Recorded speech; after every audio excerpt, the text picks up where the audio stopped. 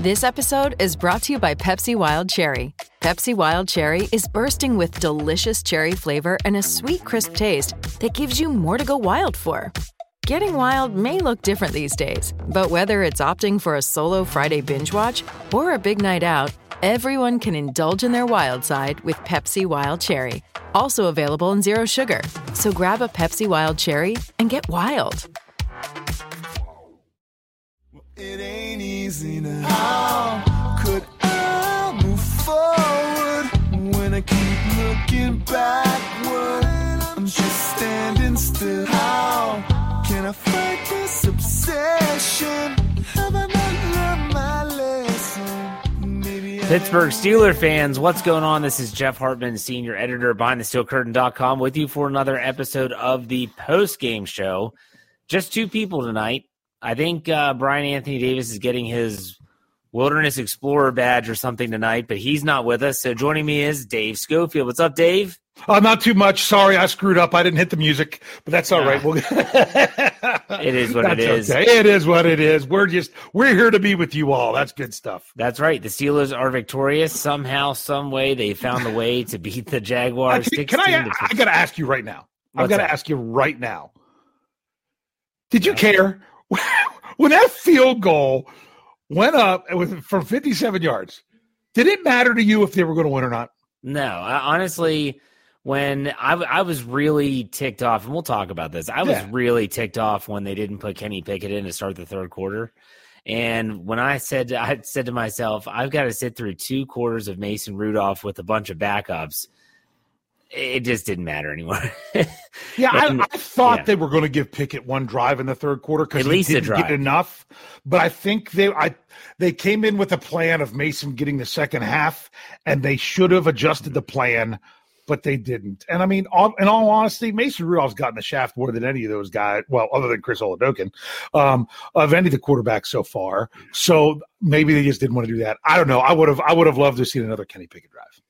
Yeah, I mean, people saying, well, maybe they wanted to showcase Mason Rudolph. What else can you showcase? The guy's played more preseason snaps in the last 5 years than maybe anyone else in the league. I mean, I don't understand that. Whoa. But we keep saying we don't care. We want to see what Matt Canada's offense is this year because last year didn't matter. But now we're saying that Mason Rudolph's preseason last year matters? No, we want to see him this year. I don't buy into that at all. No, I don't buy into any of it because but we have a $10 super chat here. I know. Want to get this up on the screen. Dave Dixon gives us $10. Thank you very much. He actually said on Twitter he had a super chat. I didn't know he was going to do it before the show started. But Dave, thank you for the tip. KPA preseason stats. He added them all up: 19 of 22 for 171 yards, 3 touchdowns, a 142 QBR. 1 incompletion was a spike. He said, not trying to buy into the hype, but it's looking pretty good. The Jags broadcast does not leave their biases at the door. Now, you got to remember, folks, okay, so in the preseason, just like Bob Pompiani and Charlie Badge, they are the home team call, so they don't have to be neutral. It was brutal. Trust me, I get it. It was brutal, but they don't have to be neutral. But, Dave, before we get into that talking point, look at these preseason stats. What do you think about Kenny Pickett? I was helping out to do the knee-jerk reaction article tonight with my brother, and I said in there, I was going into this game expecting Kenny Pickett to struggle. I was expecting him to struggle. He was playing against more varsity competition. It wasn't the friendly confines of Acrisure Stadium. I got the right one this time. And it was just a different environment. And wasn't it nice to set low expectations and then just be absolutely in love with what happened? Yeah. So when it came to KP8, I mean, his rating was we'll get to that. It was better than last week. And I put the tweet out at halftime and I was thinking so far, because I was expecting him to come back for another series, that his only incompletion was the spike. And he had 2 other fantastic completions. One was a touchdown. One was a long third down conversion that were called back on penalties. He did what you needed him to do. And my goodness, to not be excited about what he can bring to the Steelers. But I don't want to see him go out there and get killed if they're good. If could you imagine him? I don't want anyone to have to deal with what Mitch Trubisky had to deal with at the beginning of this game. My goodness. Okay, so we can go one of two ways here. We can go the positive way and start positively, or we can go negative. Which way do you want to go? No, we'll do whatever you want. Okay, we've just talked a lot about Kenny Pickett, so let's start with the positive. Kenny Pickett did have a good game. I want to read you his stat line here.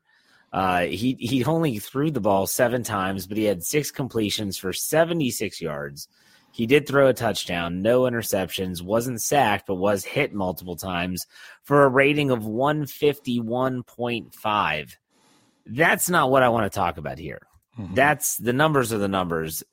If anyone watched the game live, you saw it looked different with the same players as Mitch Trubisky had when he was in there. It just looked different from I'll even go as far as saying the weird series that was the completion, then the two players shifting at the same time, then the weird, awkward timeout. Like even that, when the play was actually being run, it looked different. It looked better.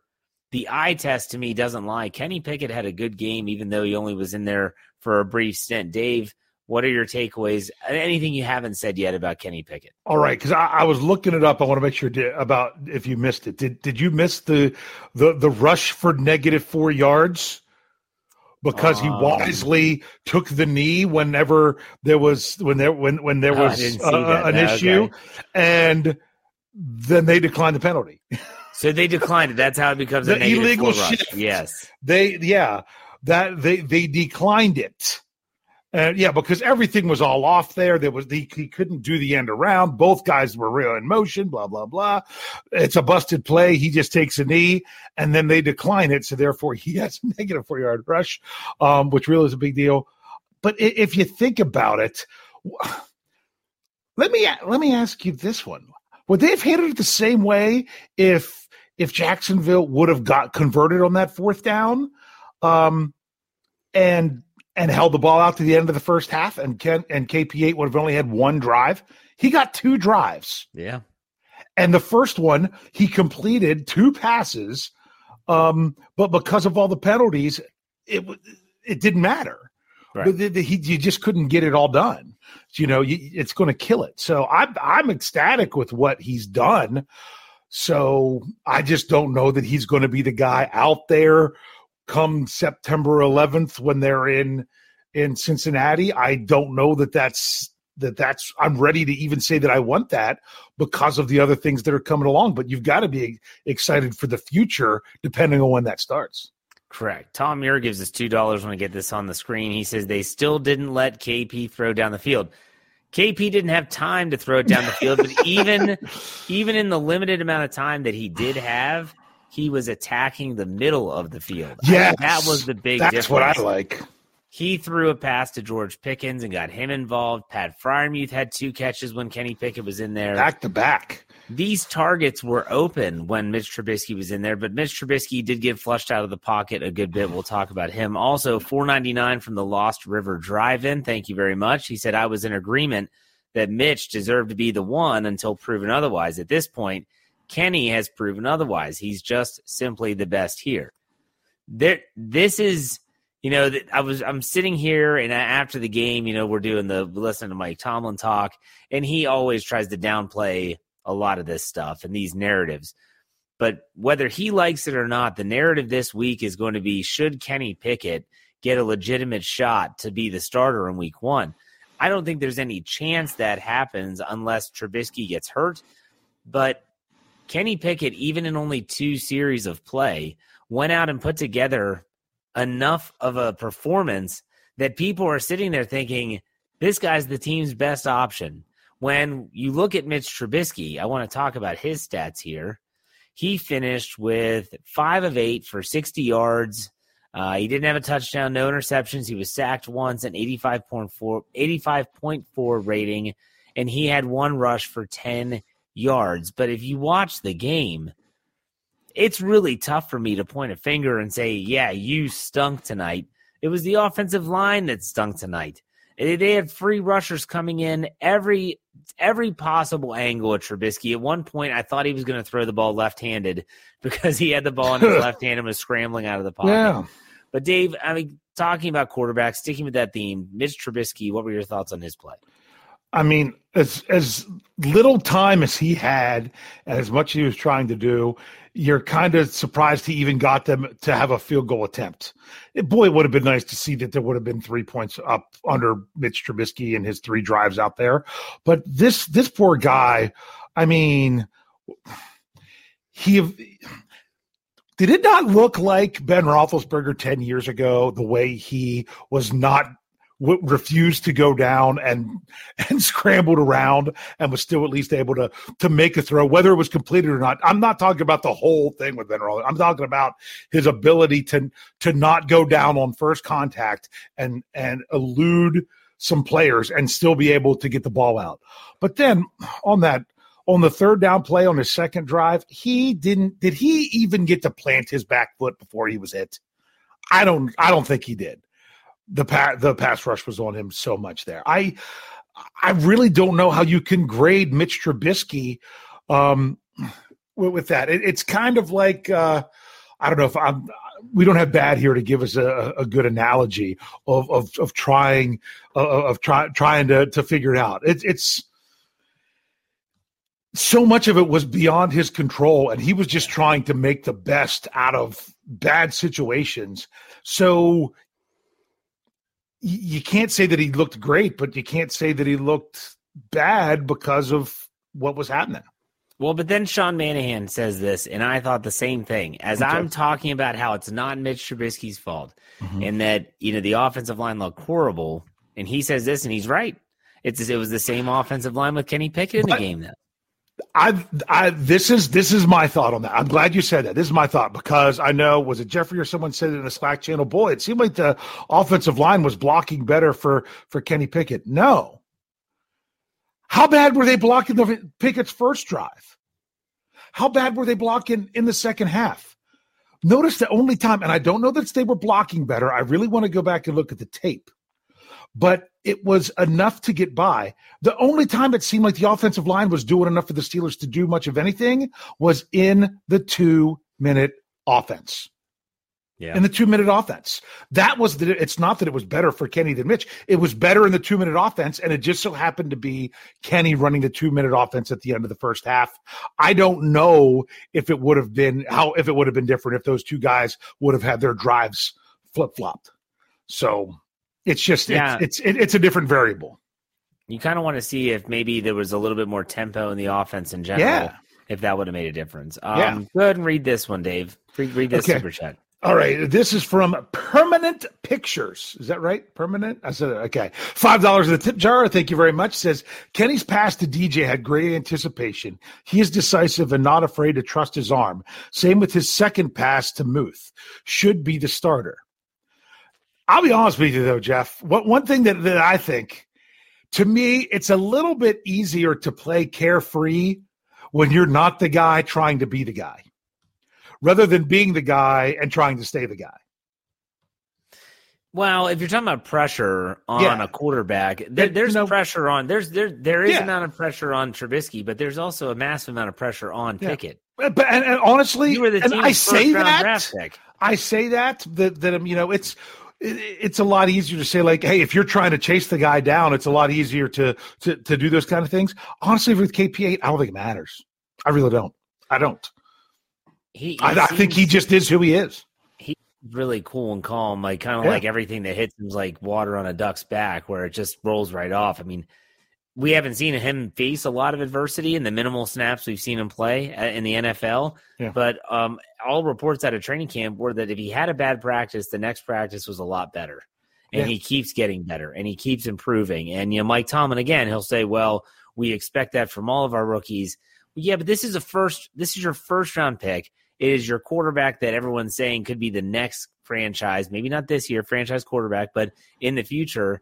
And I don't know. Let's get this super chat. Steel Dog 88. Do you think the Steelers hand maybe forced to make a trade for? You think their hand is forced? Okay, there you go. Okay, thank you. Do you think that an inside linebacker, a force. I don't think they're forced. I think if you have the opportunity that you might take it. But, last year, a Joe Schobert came up as a possibility where the other team was willing to pay part of the salary, and it only cost, what was it, a sixth? I mean, it was a year ago. I'm trying to remember. I don't know that they're going to have a situation like that again that they can really step up to. So I don't think it's forced, but I don't think they should not answer the phone. That's a whole different story. Well, let's stick with the offense, though. Let's stick with the offense. We talked about the quarterbacks. Mason Rudolph, like I said, I thought that, believe it or not, Mike Tomlin at the post-game press conference gave a really good analogy when he said it kind of reminded him of when Byron Leftwich and Charlie Batch were backups, and he said, you could just tell they're veteran quarterbacks. They've seen starter caliber repetitions, and they're playing against these third and fourth stringers. Still, Mason Rudolph goes out, and he does get after the Justin Lane interception, turns that into a touchdown. Pass to Lustin James. Oh, okay, I got you. To Tyler Snead, wearing number 84 for the game-winning score. They did not convert. I keep getting the Tylers mixed up. Tyler Vaughns and Tyler Snead. Yeah. Vaughns is 80. He's the closer. That's what I've called him in the preseason. Trust me, you can't get them mixed up when you see them on the field because one's tall and one is not. I just can't get I get their names mixed up. Yeah. Tyler Snead is, I think, 5'7". He's a really short guy. And you could just tell when he scored that touchdown, the sideline went nuts. And Najee Harris was down there. Mm-hmm. I mean, most of the time in a fourth quarter preseason game, guys aren't going to be too excited if someone scores a touchdown. But they were excited about that guy getting in the end zone. But I want to talk to you first and foremost about the offensive line, Dave. Now, I'm sure that you want to go back and watch the game again. Yeah. But when you look at some of these numbers, they're absolutely anemic. Rushing, the Steelers had 14 carries for 24 yards. Now, that does include Gunnar Olszewski's -3, Kenny Pickett's -4, Benny Snell -2 on 3 carries. That's kind of comical. But they averaged 1.7 yards per carry, that's fantastic. That's sarcasm, by the way, folks. And then in the passing game, they did throw 36 times for 255 yards, a 7.3 average, 2 touchdowns, no interceptions. They only surrendered 1 sack, but when you look at Jacksonville's quarterback hits, they have them listed as 4. I feel like they had 4 on Trubisky alone. I'm sorry. Yeah. I'm not buying into that stat line. What were your thoughts on he got away from him? Yeah, you're right. But the offensive line, especially early in this game, just looked – pick the player that's not named Mason Cole because he was the one guy that I was like, wow, I didn't see anyone coming right up the gut. They were beating Dan Moore on the edge. Kendrick Green was getting pushed back into the lap of the quarterback. James Daniels was whiffing on simple blocks. This wasn't a stunt like last week. This was just one-on-one. He lost. What were your thoughts on the offensive line? Okay, I'll say this. If some of you that are tuned in right now haven't necessarily been here throughout the entire offseason as we are breaking things down. And one thing that I was reminding people is Steelers fans are always excited about those free agents and they're going to be so great. But for every great free agent, what were my examples of great free agents? They're escaping me right now. In recent years, for every great free agent. So you talking about like a Dante Moncrief? You have no. That's the bad one. You get a Dante Moncrief. I couldn't remember who my good example was. Oh, like even for every Steven Nelson, who was a good player for the Steelers. Yeah, for every Steven Nelson, you have a Dante Moncrief. Then someone's going to be in there, and all of these guys that the Steelers signed aren't going to pan out. And I was really concerned about maybe that's Mason Cole. But what scares me to death is if it's James Daniels. Yeah. And I'm not saying that he can't turn it around and he can't get better and just get more comfortable and go out there and get some quality play. But I didn't think he played very well last week, and I think he played even worse this week. So it's concerning. And the biggest thing with the Steelers last week is the pass blocking wasn't great, and they went against a better defense this week. Yeah. But at least they had some good run blocking and could run the ball effectively.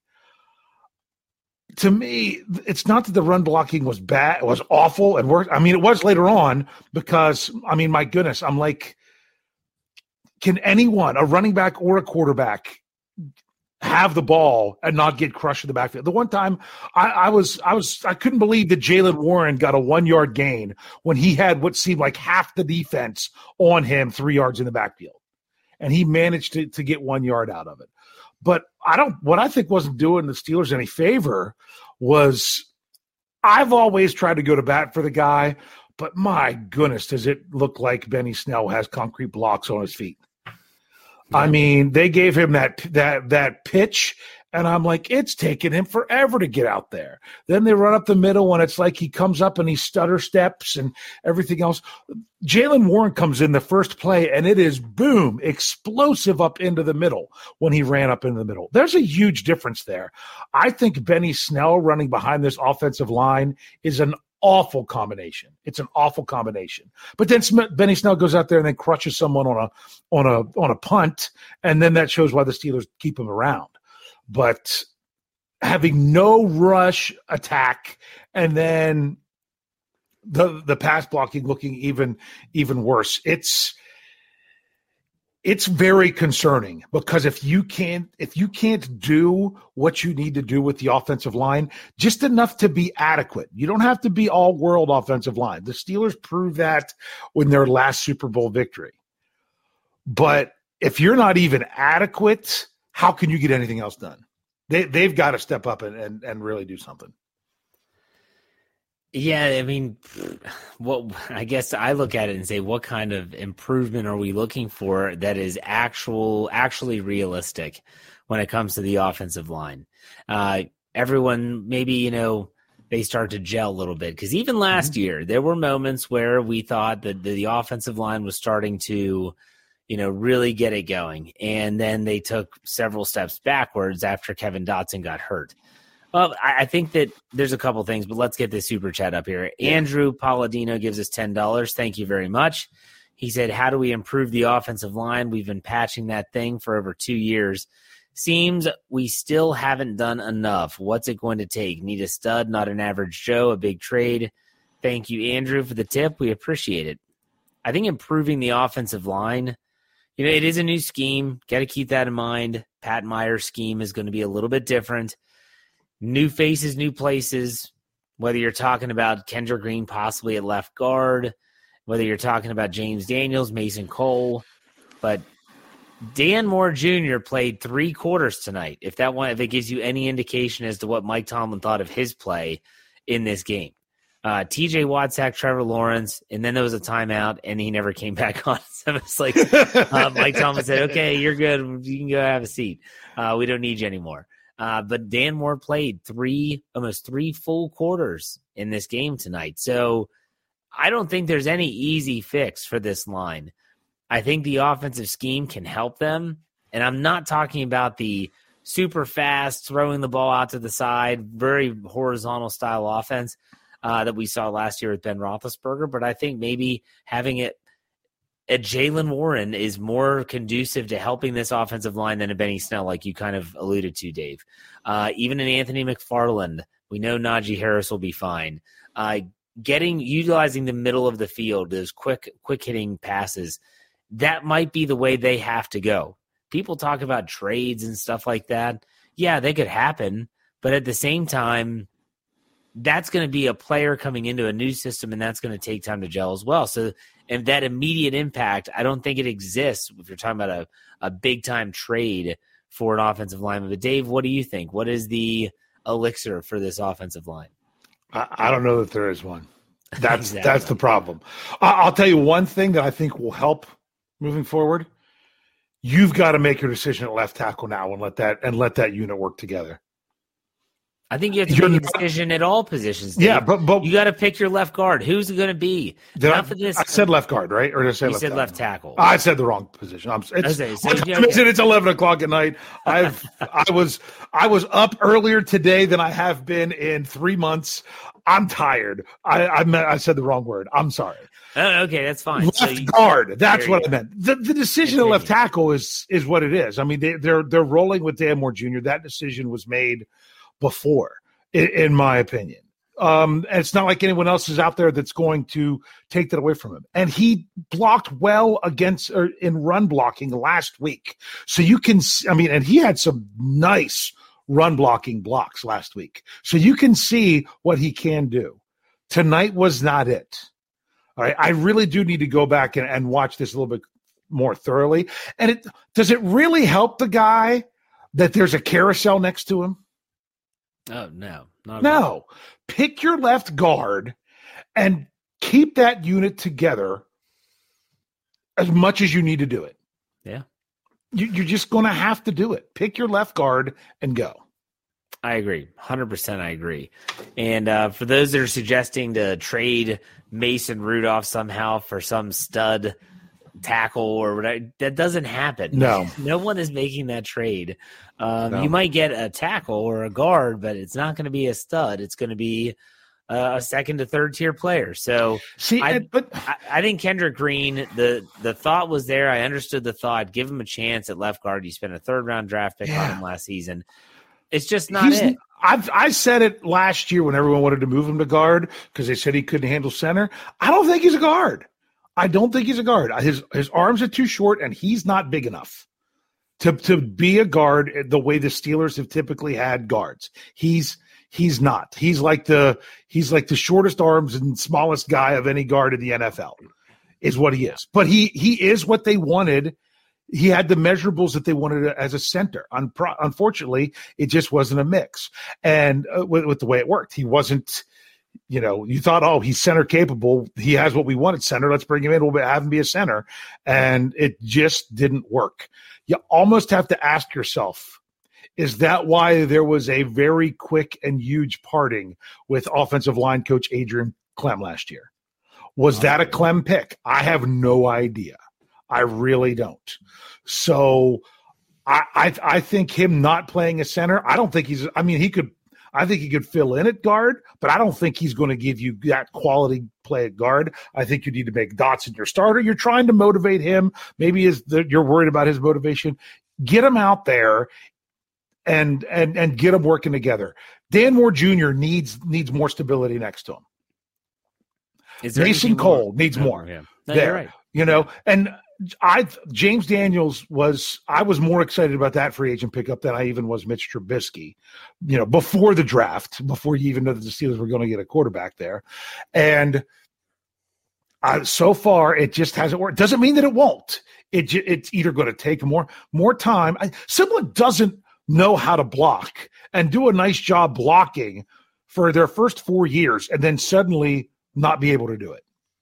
It's all about scheme and comfort and cohesion there. It's either going to come or else it's just the wrong fit. It's one of the two. It didn't go away from someone that age that they just signed. It is a pretty damning statement, though, when you draft a guy in the 3rd round. He starts almost every game in his rookie year at center, and then the very next season, 0 center snaps, and they move him to guard. Yeah. That's pretty damning, in my opinion. I didn't think he was great at center, and I think he's even worse. He's even worse at guard so far this year. So this answers Tom's question. Tom Muir gives us $5. Thank you very much, Tom. He said, is this our best offensive line? Moore at left tackle, Kevin Green at left guard, Mason Cole at center, Dotson at right guard, Chooks at right tackle. Now, so this would be moving Dotson to right guard, which is – I think that was his natural position in college, if I'm not mistaken. And this would be James Daniels, one of the prized free agents, turning into an interior offensive line backup. I'm not sure if this works for me, but what about you? No, because James Daniels has at least shown that he has done it before. Now, people would say, well, what about Trey Turner? He showed that he'd done it before, and he came to the Steelers, and it was just or even less than It wasn't blah, but I would say it's less than in my opinion. But with Daniels, he still should be on an upward trajectory based on his years played and his age, where Turner, it was not the same issue. That's the difference, because Daniels should be improving. So the fact that he's struggling now, you've got to figure out what's going on with him. I don't think he's got the yips. I don't think he just suddenly can't block. I think they've got to get it all worked out in there. There's something more going on there. Yeah, it's interesting. And I agree with you 100%. I want to move on from the offensive line. We can spend an entire hour on them. I think they need to make their call. This third preseason game is going to be the final dress rehearsal coming up at Acrisure Stadium on Sunday at 4:30 against the Detroit Lions.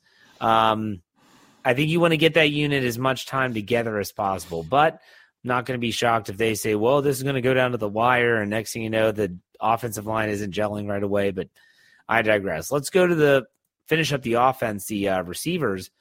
Excuse me. Tyler Vaughn's finished 4 of 56, led the team in receiving.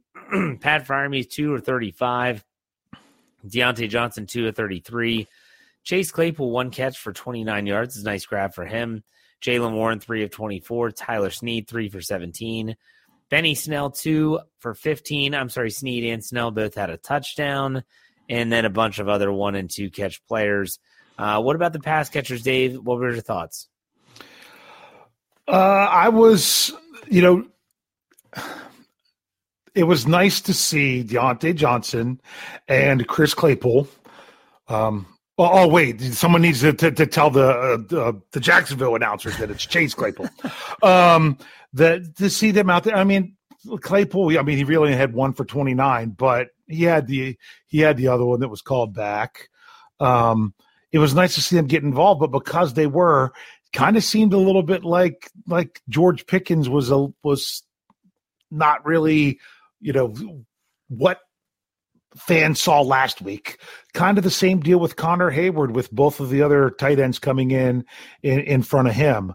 So it kind of gave us a better picture of things with the Steelers, because you had your top tight end and your quote unquote top 2 receivers, but it was still spread out some. I have no problems with the wide receivers. I'm not seeing obvious drops. I mean, I thought Benny Snell had one. Other than that, I'm content. The quarterback's got to have time to throw on the ball. Yeah, it's tough to assess. I mean, outside of Kenny Pickett's scoring drive to finish the half, there was no rhythm and flow to this offense. Yeah. It was just nothing but sporadic. And every time you thought that was a big play, like the touchdown to Deontay Johnson, all right, yes, and it's coming back. 2 offsetting penalties, stuff like that. So it was tough to gauge for sure. Matty Peverill gives us $2.99 dingo dollars. That's Australian money, whatever they call that down there. He said maybe Chooks doesn't help with Daniel's adjustment. Yeah, that could very well be. You never know. I mean, it takes time to adjust to that guy next to you, and you pretty much have to know what they're thinking and work together. That's how it works, and that just takes time. And that's why I'm saying figure out what your whole starting line is and get them out there in practice as much as possible. And you don't have to worry. Don't worry about the other guys. Just make sure these guys, of course you worry about the backups when you have to, but who cares if your backups are getting enough reps if your first team isn't getting the job done? Very true. Let's go to the defense. The Steelers, let's talk about the rush defense first. They actually hold Jacksonville under 100 yards, 30 carries, 97 yards, a 3.2 average. But even in the first, they were running the ball well. You had Travis Etienne finished with 8 for 29, a 3.6 yard carry. You can throw that seemed like more, didn't it? It did. I was surprised when I saw that. I looked at halftime and saw his average. I'm like, I felt like he was doing more than that. But that's just me. Sorry. The Snoop Connor, he boy, that guy runs hard. Yeah. He was a tough guy to stop. But other than that, I mean, you think about how the Jacksonville Jaguars moved the ball on the Steelers defense. It was primarily through the air, but they kind of did whatever they wanted. They threw for 270 yards, no touchdowns. They did have 1 interception. Trevor Lawrence, who played the entire first half, finished 14 of 21 for 133 yards. Again, I think where you see the difference here is in the time of possession. Jacksonville Jaguars had 34 minutes and 21 seconds of time, whereas Pittsburgh just 25 and 39 seconds, 25 minutes, 39 seconds. So very much skewed. That was all first half, if you really look at it, because the second half, there was less than 30 seconds separation between the two's time of possession. It was the first half where the Steelers didn't even get 11 minutes of possession in the first half. Yeah. But, I think there's a lot of people out there that when they think about the first team, yes, TJ Watt did get his sack for sure, but it just seemed like, and this is Eamon, I'll put his super chat up here at $4.99. It was exactly where I was going to go with this. He said, what's up with the run defense? It just seemed like they couldn't slow them down. Thank you, Eamon, very much for the tip. We appreciate it. It just didn't look right. And yes, Cam Hayward was not in the lineup. That's not going to help at all. We understand that. But TJ Watt was in there. Alex Highsmith was not. He's a very good run defender. I don't know, Dave. What were your thoughts on the run defense? I thought it was better than last week. I did. I'm not saying it was great, but it was better. It was actually even better in the second half. It was 61 yards in the first half and therefore 36 yards in the second half. So the Steelers did a better job defending the run in the second half, where the Steelers doubled their rushing output. They had 8 yards in the first half rushing and 16 in the second half. Jeez.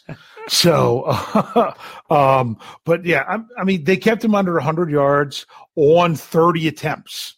Normally you would say that 3.2, that's not bad. A 3.2 yards per carry in a game where the team's rushed it 30 times and hasn't hit 100 yards. That's generally, you would think of that as on the better side, because I don't know if it's right around 3.5 is what you would think about. So I felt it was improved with this game. It wasn't perfect because there was just times where all of a sudden, just every once in a while, it was like, oh, there's the run defense we saw before. And then they turn around and they'd have a 1 yard loss or, stuff them at the line of scrimmage. Oh, wait, there's one that we saw before. It was to me right now, it's inconsistent is the biggest thing. Yeah, that's a good way of putting it. Let me ask you about the inside linebackers, because that was definitely a talking point last week. Everyone was ripping on Devin Bush, not just for his comments, but his lack of effort on the field. So we saw a lot of Devin Bush, saw a lot of Miles Jack. Dave, what were your thoughts of the inside linebackers? Well, I thought Miles Jack wasn't as splashy as he was. And I say not splashy, it's not like it was turnovers and whatnot. I thought that with his very limited snaps last week, he was wow. He wasn't the same wow factor. I'm not saying he was bad. It just wasn't the same. I thought Devin Bush looked better this game, but as bad as he looked last game, I don't think there was a much more of an option there. It's not like he looked great, but he did look better at times. I was focusing more on trying to focus as much on the defensive line and the front five as I could. So I was trying to catch replays as the game was going on, just to try to see what was going on a little bit with the linebackers. I felt overall the defense seemed better. The biggest thing that we'll get to that when we talk about secondary. It wasn't as bad as last week, but I still don't think it was great when it came to the inside linebackers and Devin Bush. Yeah. It was a step in the right direction, in my opinion. Yeah. They didn't have those back-breaking runs that we saw last week against Seattle, so I understand when you said I thought it was better. But they did give up a lot of those 4-yard runs, 5-yard runs. You're setting up, I think you would call it manageable down and distances for the Jaguars offense.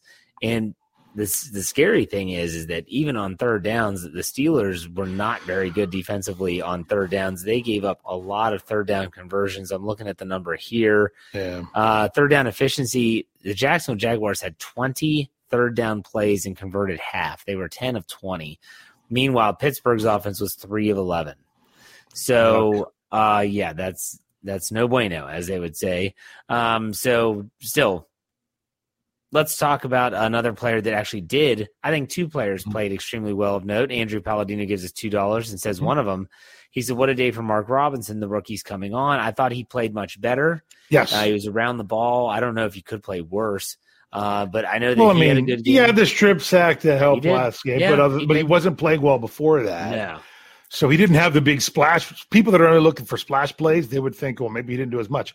Man, that was a pretty big hit he had there on that one short reception when he came up. I thought he had played well. too.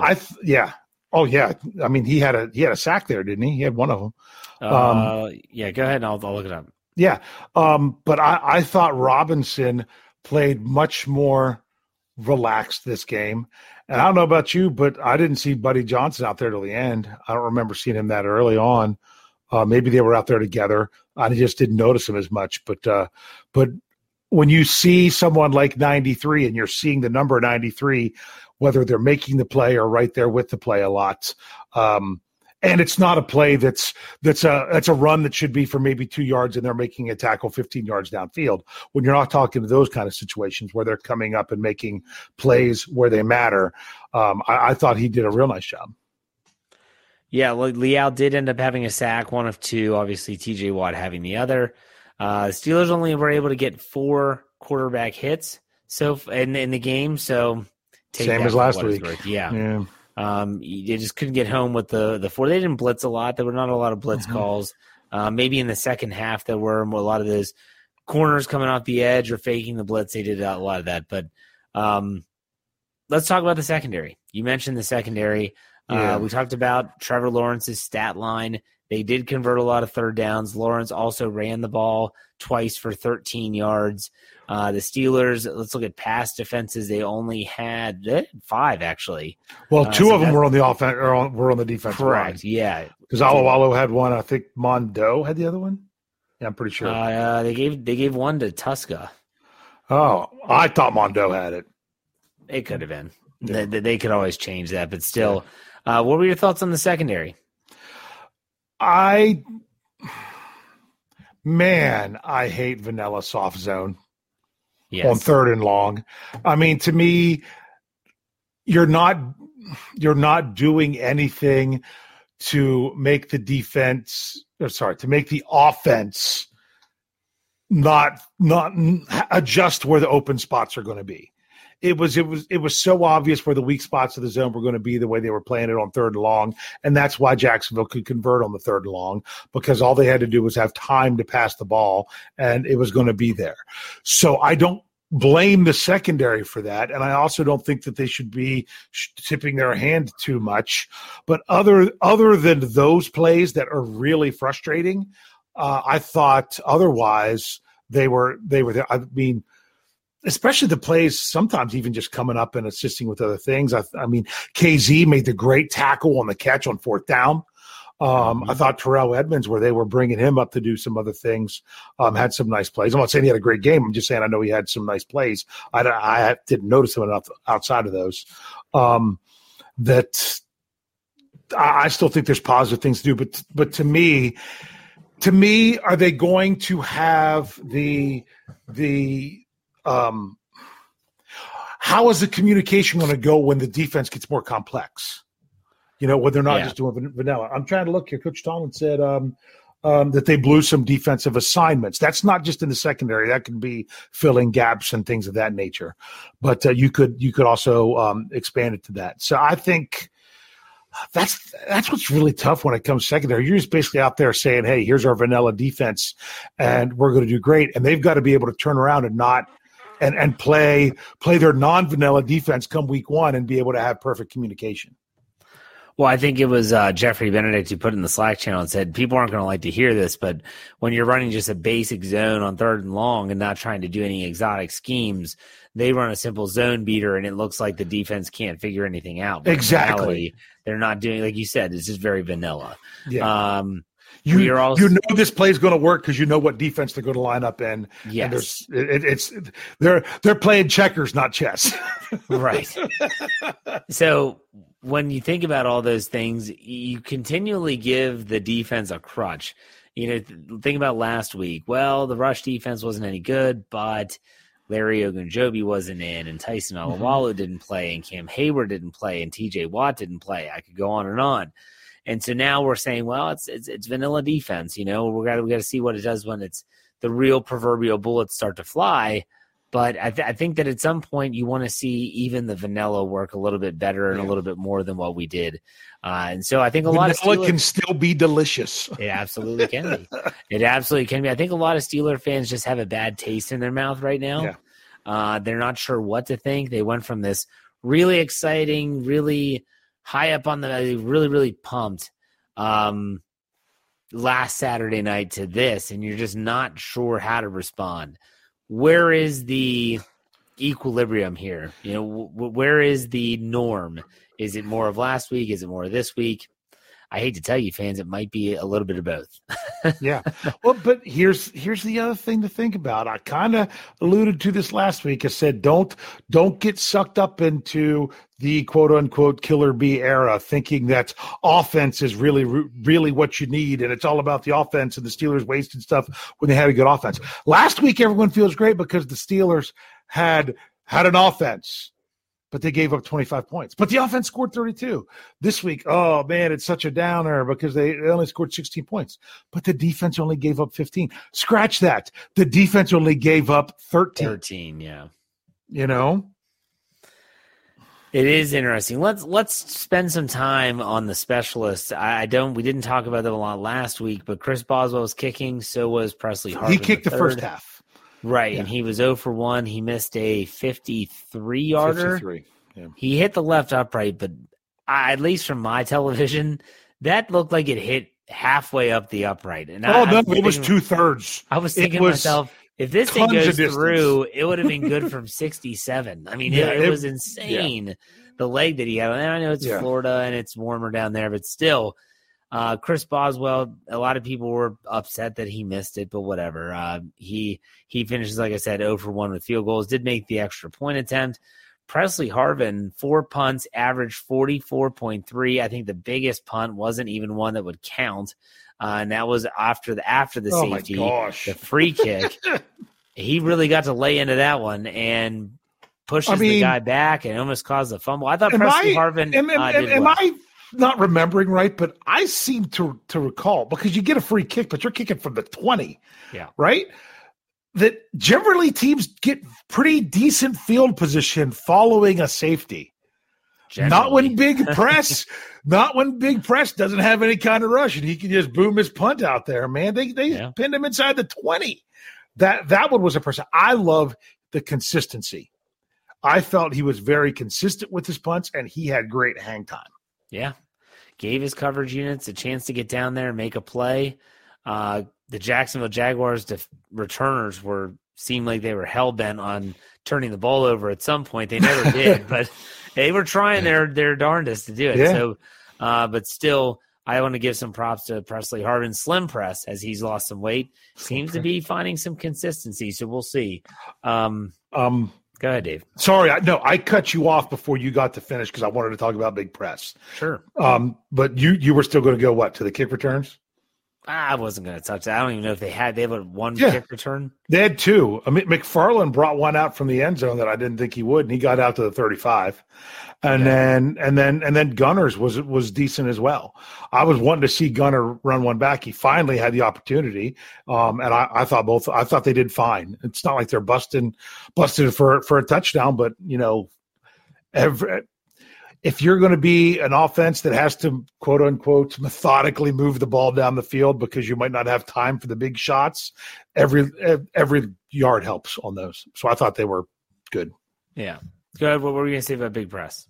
No, I already did about Big Press. Okay. I said I didn't know if you were going to go on to the returners when I jumped into talking about Big Press. No, we're good. Yeah. So let's just do overall here, Dave. Thoughts on the game? Maybe a tidbit of advice to the listener out there, kind of your final thoughts on this game before we wrap it up. Final thoughts on this game is there's a lot of things that you could say made it for a different experience. They were not in the friendly confines of Acrisure Stadium, although I don't think they had to worry about a huge crowd. No, I mean, my goodness. I mean, you're watching these extra points and field goals go up, and I'm like, is even half the stands filled?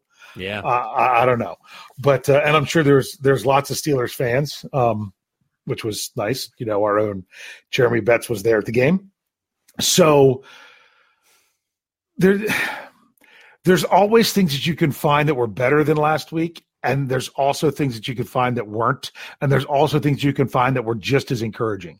It's really easy to look at KP8 and be like, wow, that is just, I don't know that he played better than last week because last week was really good, but he did just as well this week. Gotta love things like that. But then there's the discouraging things of the offensive line. You might be a little bit discouraged by the Steelers' run defense, but you got to look at it. It was improved from last week. The question is, was it improved enough? So that's the thing you have to remember. Now you've got 2/3 of your sample size of what you ultimately need to shape this team into the 53-man roster. So now it's not, after last week, it was great, but you still had more games left than what you had played. Now you've only got one more shot. So it's really going to be interesting to see how the Steelers shape this roster, who's going to need to make some moves in order to have a chance, who might still have a chance to blow their opportunity that might be set there for them right now.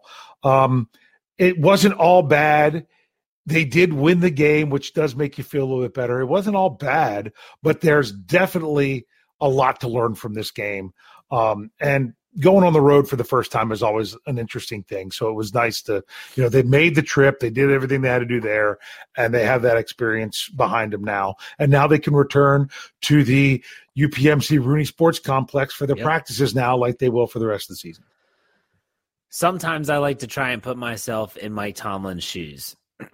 As I've talked about on podcasts before, I do have high school head coaching experience. It's not in football, but as a coach, in the preseason, whenever we would have scrimmages, I would almost like my team to not play poorly or to play poorly. I would like them to not go out and play perfect all the time. So when I think about last week, that's kind of perfect. And it's your first time back at home. Mm-hmm. It's a new stadium name, but you're in front of your home crowd, and they play really, really great. The offense looks good. All the quarterbacks look good. Everyone's buzzing. It's a good way to start. If you're going to have a bump in the road, you'd want it to be in week 2. You'd want to still find a way to win. You'd want to have enough bad tape that you can really let these guys know how crappy they looked at times in that game. Refocus them. Show them that we're not even close to ready. And I think that's exactly what Mike Tomlin's going to do this week. I would expect in week 3, the game against Detroit, which will be on CBS, I believe. Thankfully, I don't have to rely on NFL Plus, which can go kick rocks. I just think that it's going to be a good motivational tool for the offensive line, for the run defense, for some of the linebackers to say, we have to get better. We cannot rest and just think that week 1 of the preseason was going to carry over into everything. So, and then for a lot of the rookies too, like George Pickens. Everyone was talking about George Pickens. Well, you're going to have to work harder. You're going to have to put your head down. You're going to have to grind. I like this. I like the fact that they found a way to win, yet it was ugly, and I'm sure the coaching staff's going to relish this like I would if I was a coach. So there you go. All right, Dave, anything else? No, I'm just I still don't know that Kenny Pickett is going to be any different status come week 1 than I thought he was going to be before. But I tell you what, my biggest fear with him was that he would be put out there before he was ready. I don't have that fear anymore. I don't have that fear about that. So I am like, whenever the Steelers feel like it's the right time to go to him, whether it be week 1, whether it be week 4, whether it be, 2023, I'd probably, if you don't see Kenny Pickett this year, it's because a lot of very good things are happening for the Pittsburgh Steelers. Because if they're not, there's no reason to not see him this year. Boy, I just said the word "not" in there a lot. But honestly, my biggest fear was, oh man, if he goes out there too soon, it's going to be bad. I no longer have that fear. So to me, that's my biggest takeaway from this game, and that is my ultimate final thought. All right, are you going to the game next week? Haven't decided yet. I had to get through this one first. I had the opportunity. I mean, I still have my tickets, and it's not going to be getting home at 5 a.m. So I might 4:30 kickoff, right? Yeah, 4:30. I mean, it still makes for a late night. I still prefer the 1 p.m. games. Honestly, if I look at the weather and it's going to be 90 degrees, I'm probably staying at home. Because but no, I don't know. We'll see. I'll cross that bridge whenever we start prepping for next week. One game at a time, Jefferson. You have a plan, but you're going to stay light on your feet is what you're saying. Yeah. All right. All right, folks, that does it for us for this post-game show. Steelers find a way to win 16-15. They're 2-0 in the preseason. Not that matters.